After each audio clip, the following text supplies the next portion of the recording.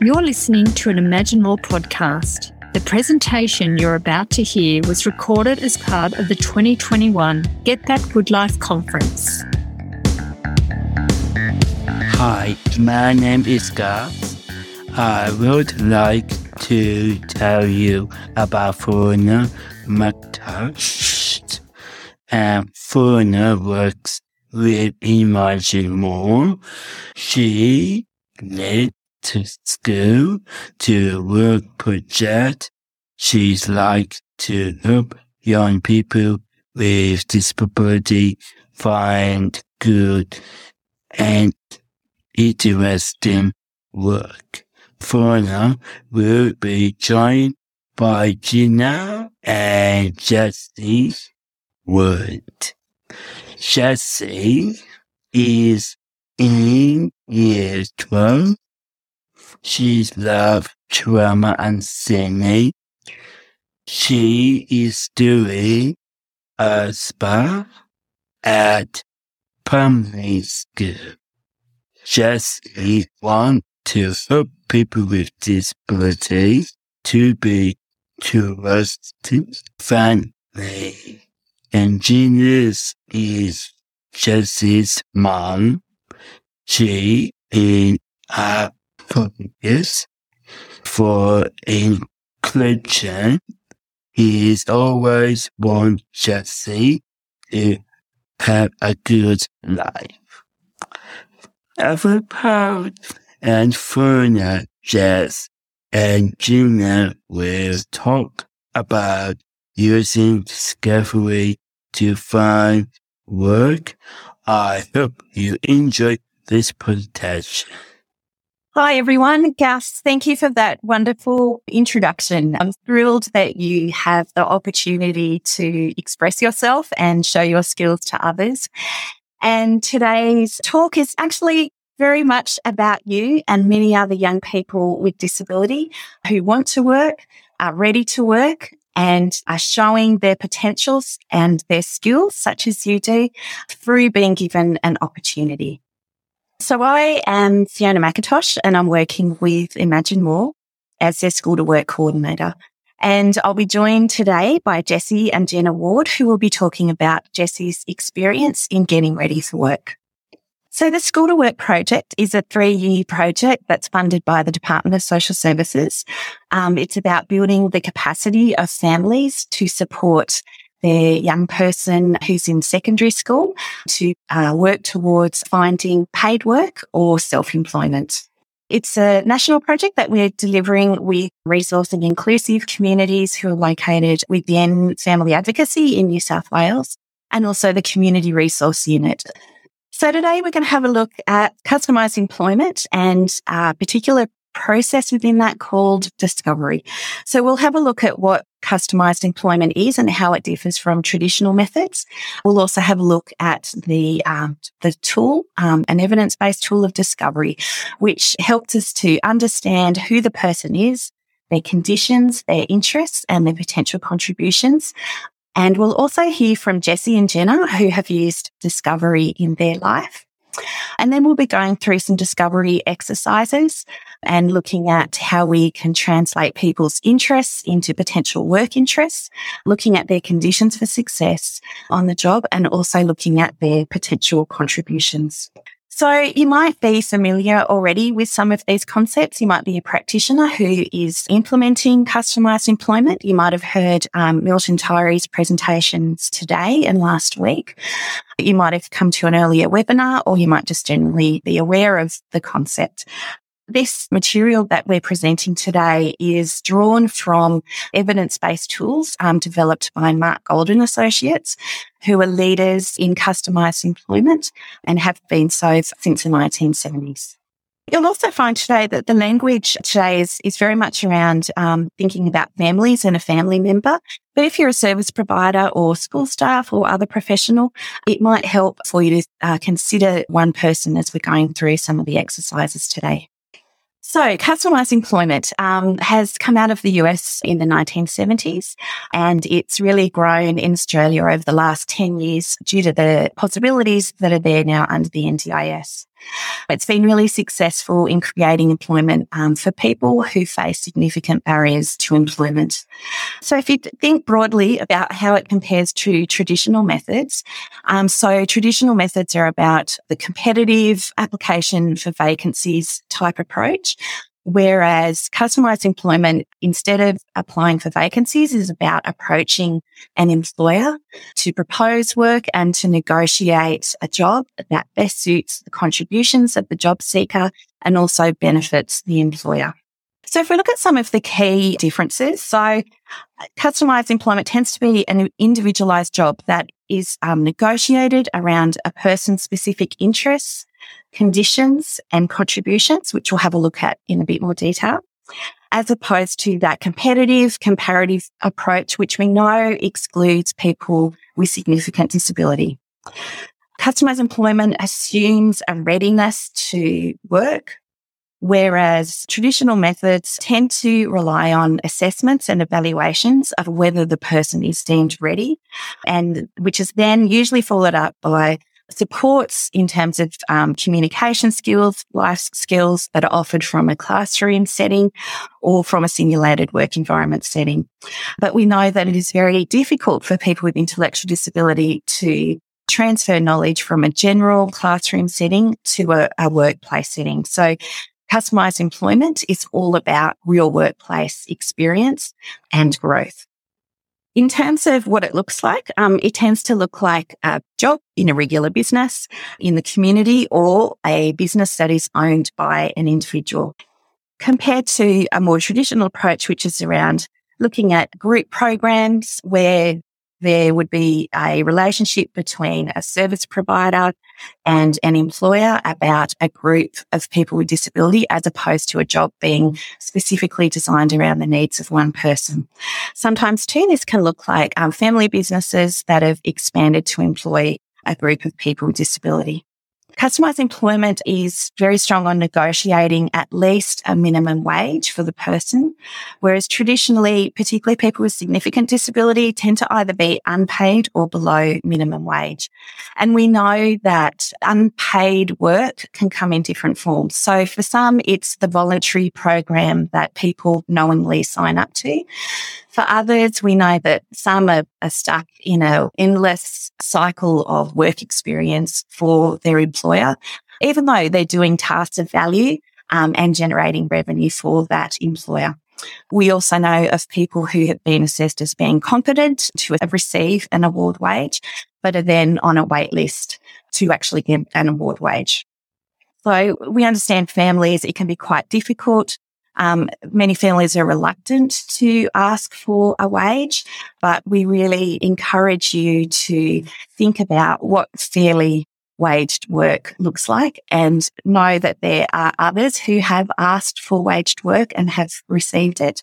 And also our future webinars cover this kind of scripts that you might go to for an employer to ask for that. So customized employment. Today, we're going to look at the first stage primarily, which is discovery, which is all about getting to know the person, their conditions, interests and contributions, which you would have heard Milton Tyree talk about this morning in his presentation. Discovery is really about asking, who is this person, not what do you want to do? So with the results of discovery, we would create a plan for employment and a visual resume. The next step would be then to cultivate employment opportunities. And this involves job development, researching workplaces, approaching employers to show them the benefits of customised employment for their business and also the potential contributions of a particular individual.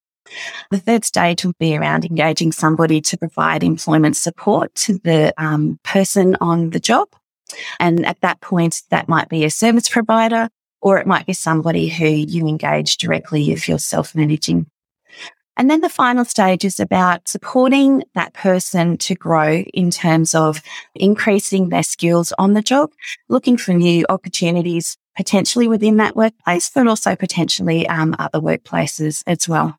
So First, we're going to have a look at implementing the discovery process. So internationally, we know that there's 3 ways generally that are being implemented, implementing customised employment and discovery. The first is facilitated. So that is where you would engage a facilitator to conduct observations, conversations, and potentially group conversations as well. And Jenna and Jessie are a great example of people who've gone down that path. The other type is peer group discovery, and that is around job seekers themselves coming together voluntarily to work out where they want to go for work and to support each other in that journey. And then there is self-discovery, which is more of a reflective process. And this is the process that families tend to use, that we're aware of here in Canberra in terms of people who are looking to conduct the majority of discovery themselves. So in terms of where discovery is conducted, it's better to get out of the office and out of program areas. Each environment shows unique aspects of a person. And so other environments you might consider is ones where the person feels most comfortable. So at home, school, their neighbourhood, in a community program, whether they're engaged employment as well, or outdoors, if they're on holiday or travel, because each of these environments will show us something unique about the person. Also, think about in terms of those people who you might have conversations with or bring together for a group gathering. Think about people who have an optimistic view of the person's potential. People with pessimistic views can really derail this process. So it's important to follow the job seeker's lead in terms of who they might want there. And so thinking about people who might have regular contact with them and also engage in reciprocal relationships. So friends, co-workers, there may even be professionals in the person's life who your family member might want there to contribute as well. So in terms of what does a rich discovery look like? So we've talked about that initial discovery, the conversations with people, observations, group discussions. For many people, it can be difficult to find, particularly for young people who haven't had much exposure to work environments or their interests are just developing, or for people who haven't had those opportunities in the past. Again, important to follow the job seeker's lead in terms of what they want to do, but you might suggest activities that they could try out and that you could get to know the person and what their interests and capabilities might be. You also might visit a community venue that has been of interest to them that they haven't visited. The ideal as well is to look at expanded discovery activities. So that's about giving people opportunities, particularly in a vocational setting, to experience different types of work or education. So obviously this is a bit easier if you're at school and in terms of taking advantage of all the opportunities around work experience or ASVAs or volunteering. For young people who have left school, you also might consider asking people for a short paid work trial. You can still organise work experience after people have left school, and you can also perhaps consider volunteering. But just keep in mind that those experiences ideally should be time limited. Now we're going to hear from a family who are in the process of doing discovery. So Jessie is a recent Year 12 graduate. Her discovery process started in Year 12, and she's tried a diversity of work experience, and she had an ASVA or an Australian school-based apprenticeship, and she's had different tasks working with children, administration. She does a lot of after-school activities in theatre, performance, and this next video we'll hear from both of them about how they've gone about the discovery process. Hi, I'm Jenna Ward. And I'm Jessie Wood. And we're going to tell you about our experience of the discovery process, which we did earlier this year in May 2021. The discovery process is something that I've been thinking about and known about for quite a while. And as Jessie was coming up to finishing Year 12, at the end of this year, it became more urgent to do it. And we got in touch with Imagine More, and we realised that we could get help from one of the Imagine More staff. We actually employed one of them on our NDIS with our funding, which is self-managed, to be a consultant to us to help us do the discovery process. And that involved meeting with us beforehand, helping us think who we'd asked. I drafted an invitation email, but Jan had a look at it and improved it. And then we had Jan was our consultant, came along and facilitated the meeting with Jessie, invited Jessie to do it with her. And then we talked a bit afterwards about the results. And that was wonderful to have a facilitator from the outside. I actually do facilitation in my work, in my paid life. And for years I'd been thinking, well, I should facilitate that. I want to do it. I'll facilitate. But I just couldn't do it because it was too close. It just wasn't going to work. And that's what stopped me for a long time. So I can really recommend having a little bit of help from outside and somebody else to run the process. So how was the lead up for you? I was pretty nervous at first. I hadn't really thought about what I wanted to do once I'd graduated that much. And then Mum mentioned it to me. She was like, hey, do you want to have this discovery meeting where we get a group of people together and we ask them different questions and we try and figure out what might be good for you to do when you graduate? And I was like, yeah, that sounds awesome. I'd love to. So then we met with Jan like a week or maybe slightly more before the actual discovery meeting, and I got to chat with her and ask her questions, and she was really nice and really put me at ease. And then she came over a bit before the actual discovery meeting and chatted to me and told me how the whole process was going to go. And she actually asked me if I wanted to help run the meeting. And I was like, sure, why not? And so you actually sat out the front of the room? Yeah, I sat out the front of the room with her. And it was in our lounge room? Yeah, it was in our lounge room. We cleared some space and put a whiteboard up where the TV used to be. And we had scones and drinks and it was just a really cool experience. It was really great hearing about what people thought. We had about 12 people came, and they were Jessie and Jan, and then Jessie's family, parents, brother, grandmother, and then one of her friends and one of her brother's friends, so a couple of young people, and some of my close girlfriends who've been around Jessie for years and know her, and a couple of family friends and sort of aunties. And there were 4 people who had been invited and couldn't make it, 2 more young people and 2 of the older people. But we had was a great meeting with the 12. Yeah. And good. Then after the meeting, I typed it up, all the kind of outcome of that. We talked about what really she loves, what she's really into, what would be good environments for her to work in, and a couple of brainstorms in the meeting about different areas, how you could get into different areas of activity and works. And then after I typed it up and I went around 4 more people, I interviewed sort of individually, and I had a little sheet that I asked them questions on, and that was Jessie's maths teacher, drama teacher, business cert teacher, and singing teacher. And they all had fantastic ideas. And it was really nice for me. I wasn't there when you talked to them, but it was really nice for me to hear what they thought and what they thought of me, because you kind of have an idea of what they think you might be good at or what they think you might like doing, but actually hearing what they actually think was really cool. And I really enjoyed kind of seeing what they think of me or what they kind of know about me, because they've all known me for a pretty decent amount of time. So that was really cool. So there are a lot of good outcomes from this meeting. Oh, like so many. One was that on the day, we all felt really uplifted and optimistic. Yeah. Had a lovely feeling. Felt great. And afterwards, for a few days, participants, we were all going to each other, wow, that was good. Gee, that was a good thing to do. And I felt really great afterwards because people came up with so many amazing ideas that I hadn't even thought of.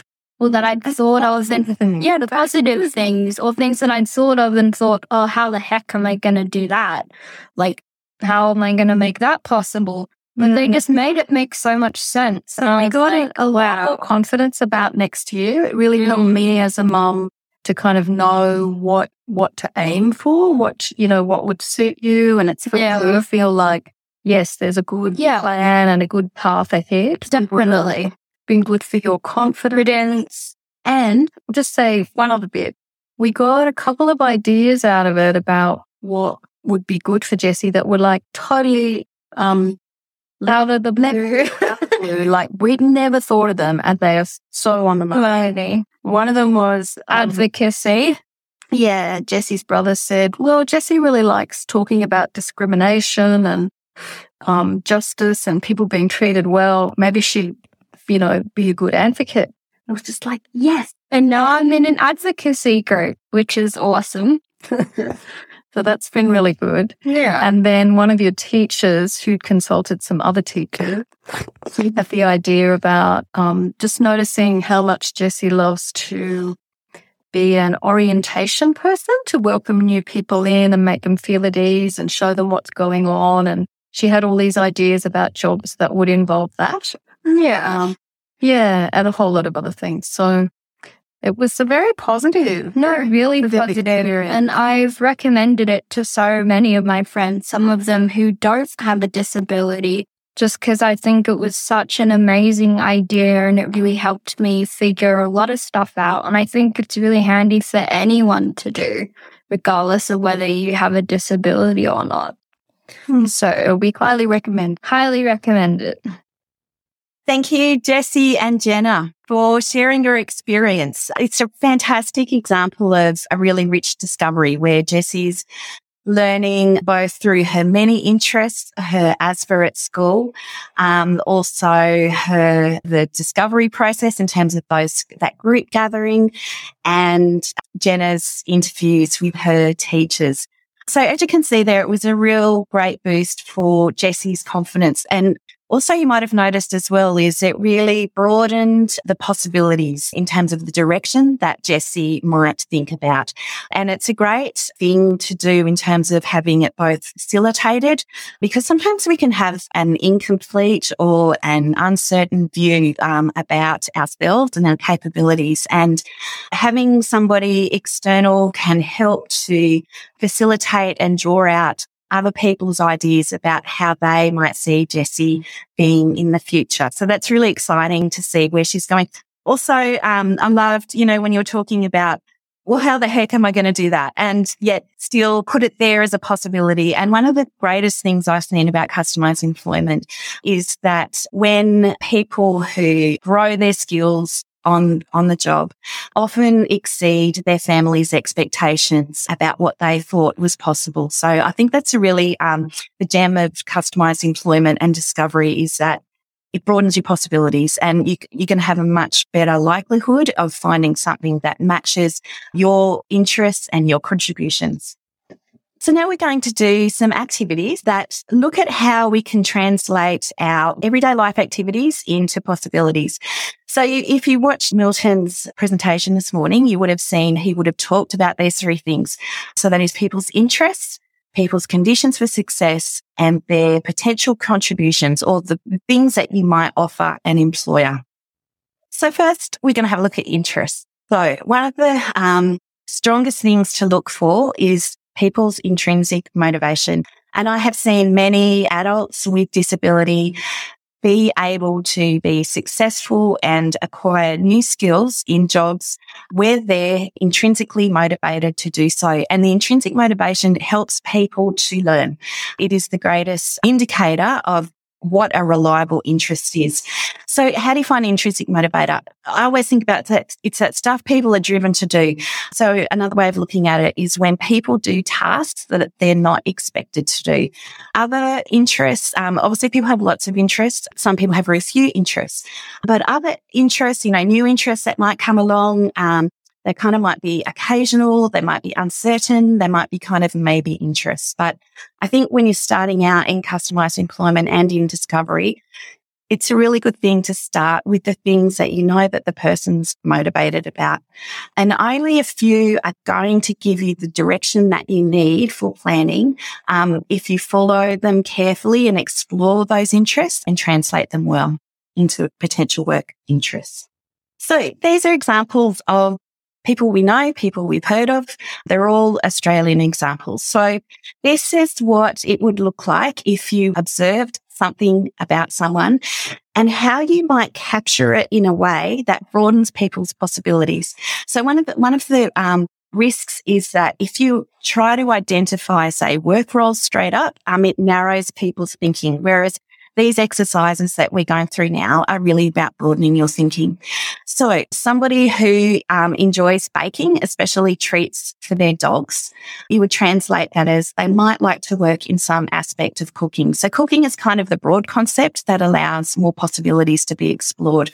But if you know that they're really motivated around that baking, or it could also be that they're motivated around animals, and it would be something you would need to kind of explore to kind of work out what is the driving kind of interest, or find opportunities that combine both. So if they often watch cooking shows and enjoy making recipes from them, you could infer that they would likely enjoy working in food preparation. So this is just something that you might notice around the home in terms of people's interests that they spend a bit more time doing or seem to be a bit more invested in than other tasks. That would be an indicator. Somebody who likes to be outside working in the garden might like to work in an aspect of horticulture. Somebody who enjoys working with children during sport would likely enjoy working with children. You could infer that that was their interest, and working with children has more possibilities than working with children in sport. So they might enjoy putting together outfits during gaming. So they might be interested in some aspect of clothing design. So we're just going to pause for a moment. If you would like to note down at this point, just for yourself, you don't need to share it on the chat, but thinking about a person, either a family member or another person you represent, thinking about what are their interests, and just try and reflect on what are some things that they do that they're not expected to do. So it's not like, it's not like a chore that they've been set, or, something that they have to do, something they would do willingly. We'll just take a little while to do that. And we're going to brainstorm a person who has an interest in working with children. So what we would love in the chat, if you could put up some ideas about workplaces, industries, ideas that you have for somebody who had an interest in working with children. Yep. So we've got working in childcare. Yep. And it's an industry that's in demand for people. After school sports, yes. There's so many different activities in our local community, both in the weekends and after school as well. Yep, in classrooms or in schools. So there's lots of different roles there in terms of support staff, people who might work in the library. If you think about school as a setting, and all the different types of roles that might be within that. Library would be another one. What I've noticed about library kind of interests over the years, and particularly, people who like to work in that more the quieter kind of environment, is to try to look for things also outside the school gate. It can kind of be a bit of a default one that people go to organise within a school. But if you're able to even get experience within another school, like that can reveal kind of more about that unique kind of setting. Leading games. Yeah. I don't know if you heard Milton's presentation before with Jan and Jack, and Julia was talking about Jack leading particular games in childcare. And that was, a proposition that they took to the childcare in terms of things that he could do. These are all fantastic. Thank you. We might get moving only because the 45 minutes is running out way quicker than what I thought it would. But thank you for all of those. And for anybody, if you have a family member who is interested in working with children, hopefully this might give you an idea or two that you hadn't considered. Okay, so next we're going to look at conditions for success. So these are things that makes the best of a person's life possible. So when somebody's at their best, what's going on for them? What's going on in the environment? What's going on for their support, time of day? Like really kind of think about when they're at their best, and what is it? Is it around people? What kind of activities they're doing? Is it quiet? Is it noisy? Is there music that's happening in the background that they really enjoy? Like, what's happening for that person that is working well, and is also which is not working well. So even though it's really important to keep a positive focus when you're doing discovery, it is really important to note down the things that don't work for that person. And that is so unique to each person. And it can be everything from noise to personality type to the environment and the heat, the cold, so many things. So yeah, good to note what is working for the person and what isn't working for the person. Those things that aren't working for the person, there may be things that the person can overcome if they're really motivated. Say, for example, they're not a morning person, but there's a job that's come up that really suits them, their skills, their interests, contributions, and they're able to still do it. The intrinsic motivation is there to overcome some of those conditions, whereas there'll be other conditions that it's not going to work unless this happens. So Jen and Jack were talking earlier today in terms of their experience, and they know for Jack that he thrives when he's around other people, and it's not going to work for him if he's in a job left alone to do something. So those people add both a quality of life for him in the day, but also help keep him on task and that sort of thing. So here's some examples in terms of things that do work well and don't work well based on real people. So they would work well alongside familiar co-workers, as Jen was talking about today, working part-time so that they have a time to pursue their personal interests. Wearing a work uniform helps to have a sense of belonging in a workplace and to prepare them for a work day. Working in an environment that brings them into contact with lots of people in the community is examples of things that might work well for people. Things that might not work well for people. So say somebody has a lot of anxiety and mistrust of people. If they've experienced trauma in their life, they would benefit from being supported from somebody who they can trust. And we've got there and can sign. So this is thinking about somebody who is hearing impaired.